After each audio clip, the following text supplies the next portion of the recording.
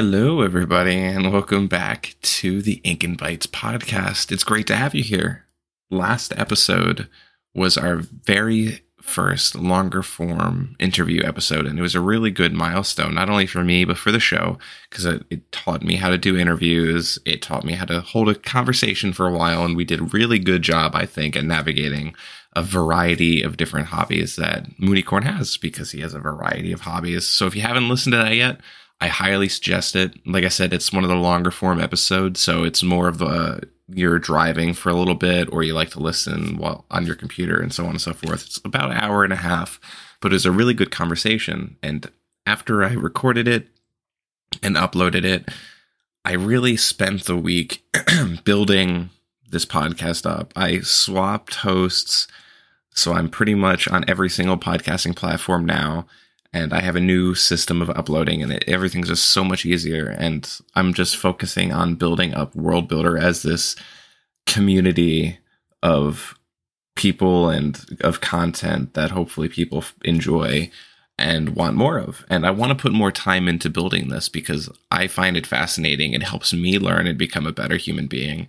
And I'm putting more time into it now. But if anybody really enjoys what I'm doing and they want more and maybe some special perks and roles in a Discord server, if I ever set one up, which I plan on doing, a little peek under the hood, you can support me on Ko-Fi. I just set up my own Ko-Fi, and that is ko-fi.com/worldbuilder. And right now there's just one role called supporter, which is just a small donation monthly, but it allows me to spend more time on this podcast, on my blog, and all these creative endeavors to bring more content that I think that you would enjoy, that would hopefully help you in any field you're interested in. Because just like Mooneycorn has a lot of hobbies, I also have a lot of hobbies that I want to explore and talk about and get more people on the show and just bring value to as many people as I can. So again, if you really like the show and you want more of it, check out ko-fi.com/worldbuilder. And as time goes on, there's going to be more perks that come out and more roles that come out and maybe exclusive episodes here and there if I can pull it off, which I think I can, because again, I really like doing this. But with that said, I want to give a shout out to the very first supporter of this podcast, TJ. I just want to say thank you so much for jumping in and showing your support on this early podcast and this early project. It really means the world to me, and it really motivates me to keep going. It puts a little bit of a fire under me because I need that, and I'm grateful for your support, and I'm so glad you enjoy what I'm doing. So thank you again, TJ, for your support. Leadership is not something that we all can pick up easily. Of course, there's going to be some naturally born leaders that have a knack for it. It can lead a team to success with relative ease, and you can just pick up and go. But a lot of us, me included, have to learn about leadership through books, through research, through practice and application to real-world situations. And there's no better way to see leadership firsthand and learn good leadership and see and experience bad leadership, which will then help in learning how to be a good leader, than the crucibles of armed combat. And that is exactly how the individual we're going to be talking about today learned how to be a fantastic leader and learned how to share it with others to grow and build new leaders, not only in the military sector, but in the civilian sector. Jocko served as a SEAL platoon commander during the Battle of Ramadi in Iraq and seen the horrors of war and got to see good and bad leadership and see the outcomes that they can lead to. And outside of that, once he was done with service, started his own company called Echelon Front, which actually helps companies in the civilian sector become better and stronger teams and build better products and have just overall a stronger unification of their efforts. And even outside of that, Jocko has his own brand of health and supplements that are fantastic at keeping you in the right mindset, keeping you in shape if you pair it with correct exercise and food. So all around, Jocko is a really great individual to look at for what we're going to be talking about today. And once again, he has a lot of books on leadership, and we're only going to be covering two of the lessons in one of these books that I find fascinating, and the book in particular is The Dichotomy of Leadership. But outside of that, there's also Extreme Ownership and Leadership Strategy and Tactics, and probably a few more that I'm missing. But highly recommend this book. Kind of similar to the first episode that we did. I can't read the whole book. It's way too big. The concepts are too deep to explore all of them in a short form episode. So pick up the book. You can find it pretty much on any retail. Fantastic stuff. This is a great read, and you'll see what I mean as we explore these two topics. So before we jump in, you may be wondering why I'm talking about this. Well, just like all the other episodes I recorded and I'm gonna record, I have an immense interest in this topic, and I want to bring it forward to the world and kind of act as a bridge for people so they can get into it themselves and explore the granular topics that I can't really cover today in the short form episodes for a variety of reasons. And also, I have been impacted pretty heavily by Jocko's literature and his leadership style, and I'm fascinated by it, and I just love learning more about it, just because I have experienced a lot of bad leadership that made me want to learn how to be a good leader, so if I'm ever put in a position, I can be efficient in that position. So, without further ado, let's get into it.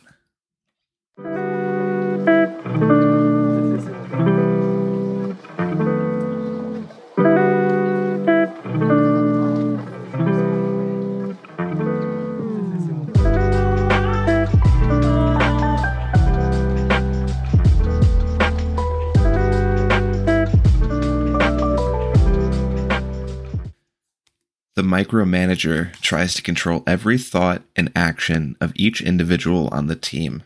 Micromanagement fails because no one person can control multiple people executing a vast number of actions in a dynamic environment, where changes in the situation occur rapidly and with unpredictability.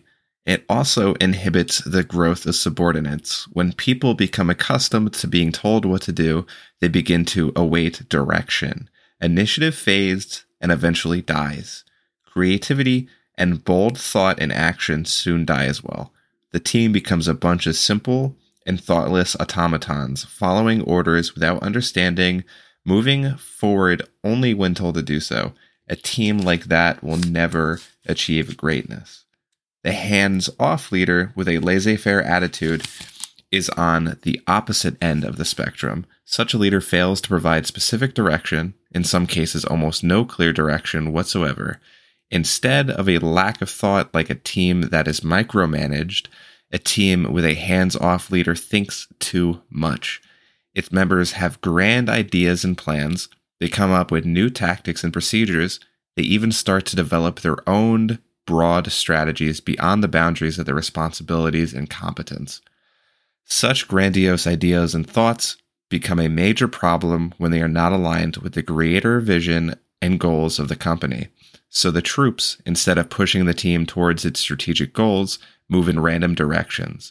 They not only fail to provide each other with simple support, but often work on projects or efforts that directly conflict with what other members of the team are doing. We all had that manager at one point in our careers who was always on an ego power trip, and where everything always has to be under their control or purview, or they won't trust it. They'll protest, they'll riot, or they won't show up to work. And the teams that are unfortunately stuck in positions like that are often in a bad state mentally, emotionally, physically, and any other thing you want to say, and probably are going to be aggravated and won't want to do much of anything. These teams do not seek solutions to problems. Instead, its members sit and wait to be told about a solution. Even in an emergency, a team that is being micromanaged will not mobilize and take action. Bold and aggressive actions become rare. The team tends to stay inside their own silo, not stepping out to coordinate efforts with other departments or divisions for fear of overstepping their boundaries. People will say this in a lot of different ways. Maybe they say everyone has to stay in their own lane. And again, from this, maybe it's everyone's in their own silo, everyone's in their own box, everyone's in their own cubicle. No one's allowed to see what's going on around them or communicate. And really, teams like that die. They don't move. And even if an emergency comes up, say in the retail and service industry, the district manager is coming in and is going to check the store. It's a really stressful moment for a lot of convenience stores, grocery stores, and so on. And the store is not where it needs to be. Maybe there's nothing on the shelves. Maybe the produce is behind. Maybe there's just a lack of team members. And the team leader is pointing at things and saying, do this way, make magic happen. And the team can't say anything, but yes, maybe as they're doing it, they actually have a better way of doing it, but they can't bring it up to their leader because they're going to be shot down and probably even reprimanded for it. Again, teams like this don't perform as well as they can because extreme micromanagement does not work. Now, on the flip side of that, you may have had a boss in the past who was really hands-off. They don't necessarily care about how things get done, and they might be a really nice person, and they probably were, and the team under them might seem better emotionally, mentally, physically, and so on, but there's actually a good amount of stress that can come from a situation where a leader doesn't really care that much and doesn't want to get involved and gives all of the responsibility to their subordinates. For example, it could be a lack of coercion. Two different people can run off in two separate directions and not go back and communicate it with their team members or their leader. And what that leads to and what it stems to is a leader who doesn't really know what's going on inside of their team, inside of their company, inside of their division. And that is something that you would want to avoid. And maybe the team members overstep the bounds of authority and both individuals and team carry out actions that are beyond what they have the authorization to do. And depending on the industry that you're in, that could be quite harmful. Maybe someone, again, go to retail, maybe someone does something with money that they aren't allowed to do, like they don't have the training, and all of a sudden tills and drawers are messed up and a cash shortage of $1,000 happen. Maybe you're in a cybersecurity firm and someone who is a blue teamer tries to do something in a red team and accidentally exposes an attack vector, and now the security company who's supposed to help other people actually gets hacked. And that's that's not that good. And just overall a failure to coordinate. All of these things are something to avoid. And what this shows are two sides of the table: micromanaging and laissez-faire, not caring enough. And what a leader has to do is find the dichotomy of this. Find a solid middle ground.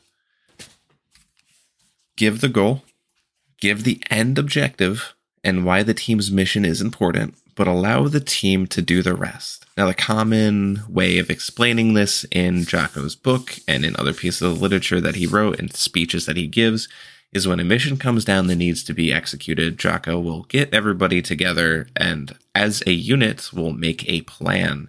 And he will just give the base outlining like objectives or resources. So maybe he'll give the resources. This is a target we need to go to. This is a location, and just lets them do the rest. Now, what's that do? Most importantly, it kind of gives everybody this feeling of responsibility. They helped make the plan, and everyone's going to know what's going on. No one's going to be confused, because if it was just Jocko making the plan and he gave it to everyone and said, all right, time to execute this, everyone would have their individual roles and they wouldn't really know if they can step out of it. And what that does is, say an emergency comes up, maybe someone gets wounded, enemy reinforcements are coming, the position is more fortified than everybody thought, there will be less movement. People won't be able to respond to it as well because no one's going to know what to do. They don't know if they're allowed to break out of this predefined mission that was given to them. In business, it might look a little different. Maybe there is a new social media strategy that's coming out, and someone from the marketing team basically just gives a outline to follow a copy and paste procedure over and over and over again. And you and other people are just kind of forced to do it blandly. And maybe the content is not working at all. Maybe it's actually hurting the brand and hurting the company, but you can't respond to it because you're not allowed to leave this copy and paste plan and procedure that you were given. All of a sudden, every single platform loses traction. You're not getting in front of people. You don't make sales. You don't make forward movement. And eventually you die and you go bankrupt. Extreme example, but that's really the gist of it. Micromanagement doesn't work and laissez-faire management doesn't work. And just like the title of the book, it's up to the leader to find a dichotomy of both.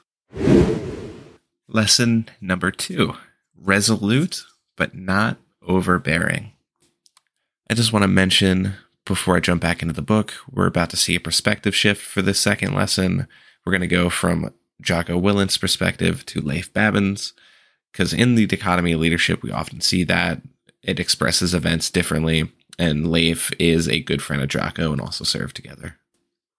An embedded civilian journalist with the U.S. Army unit we were working alongside took some photos of Task Unit Bruiser SEALs in action.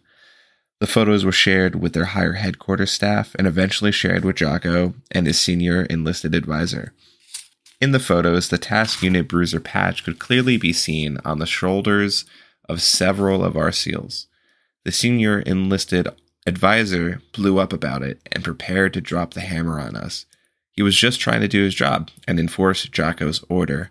I had expected to feel the wrath of Jocko, and since I had orchestrated the violation, I planned to fully own the brunt of the punishment. But a day passed, and then another day. Jocko didn't mention it. I was surprised. Jocko knew we had violated his order. Willful disobedience. But in this case, Jocko didn't hold the line and enforce the standard he had set. He let it go.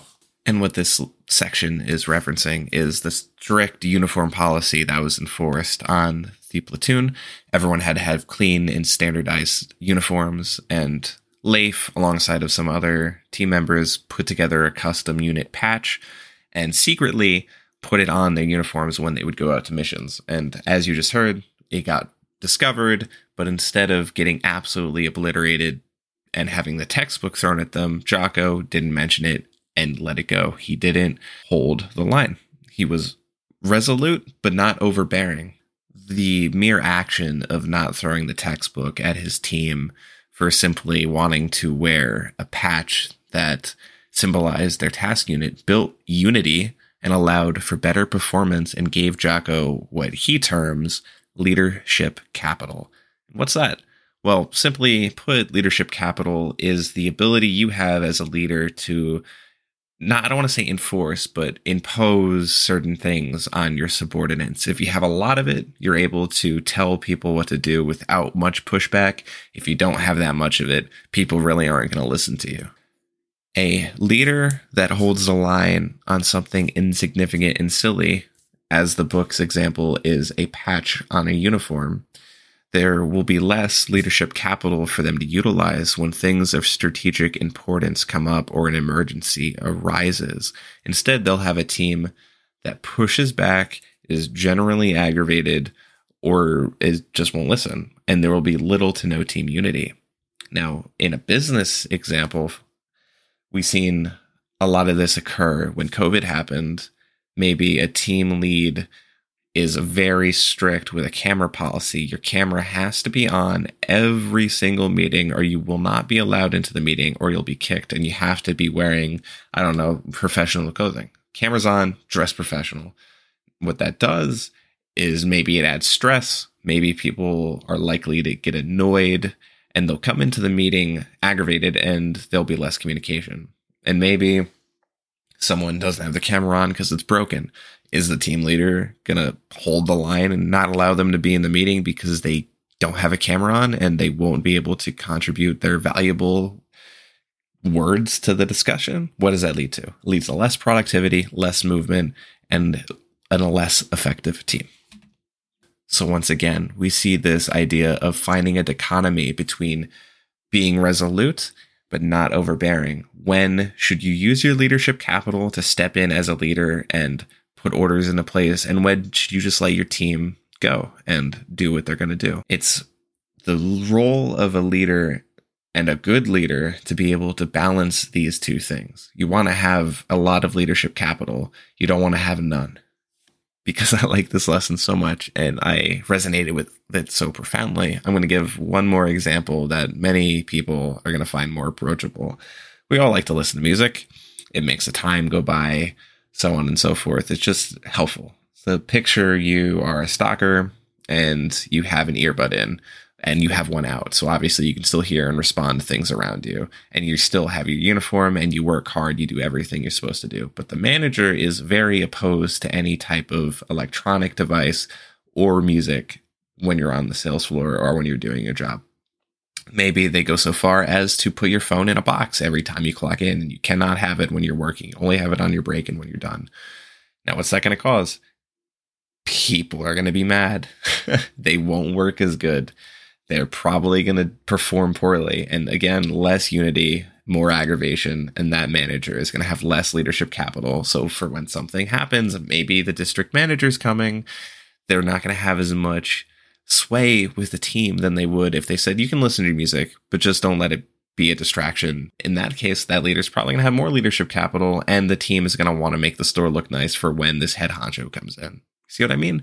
Finding the middle ground is important in every leadership situation, not only in this book, but in many of the other lessons that Jocko teaches.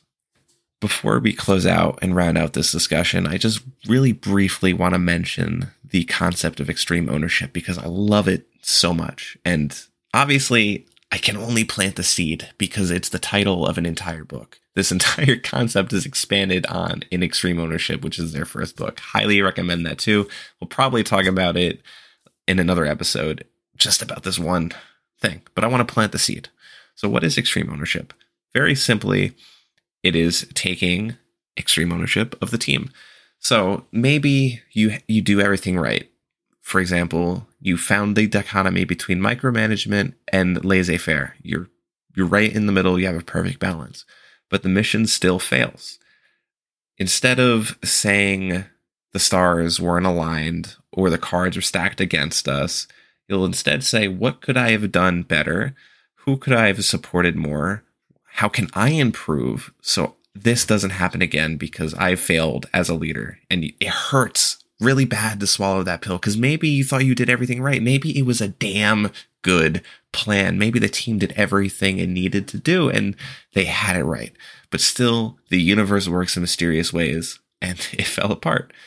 And it's hard to swallow that pill. And it's a really good way to keep the ego in check. And it's just a really powerful leadership concept if you're able to internalize it and incorporate it into your own ethos. So again, I just wanted to plant that seed. If you're interested in extreme ownership, read the book. If you're interested in these two lessons, there's many more in the Dichotomies of Leadership. Highly recommend it. And it's a valuable tool in your tool belt if you're a leader at any level, at any industry. Thank you so much for listening to another episode of Ink and Bites, and I really hope you found something valuable in these leadership lessons, and these are only two, so I hope you found something that you can take and think on to help you in your own career. And again, if you really love what I'm doing and you want to support my work, make sure to head out to ko-fi/worldbuilder, and you'll be able to see my page. And any support is much appreciated. It allows me to put more time into this and bring you more content and more impactful and valuable work. So thank you for listening, and I'll see you all in the next episode.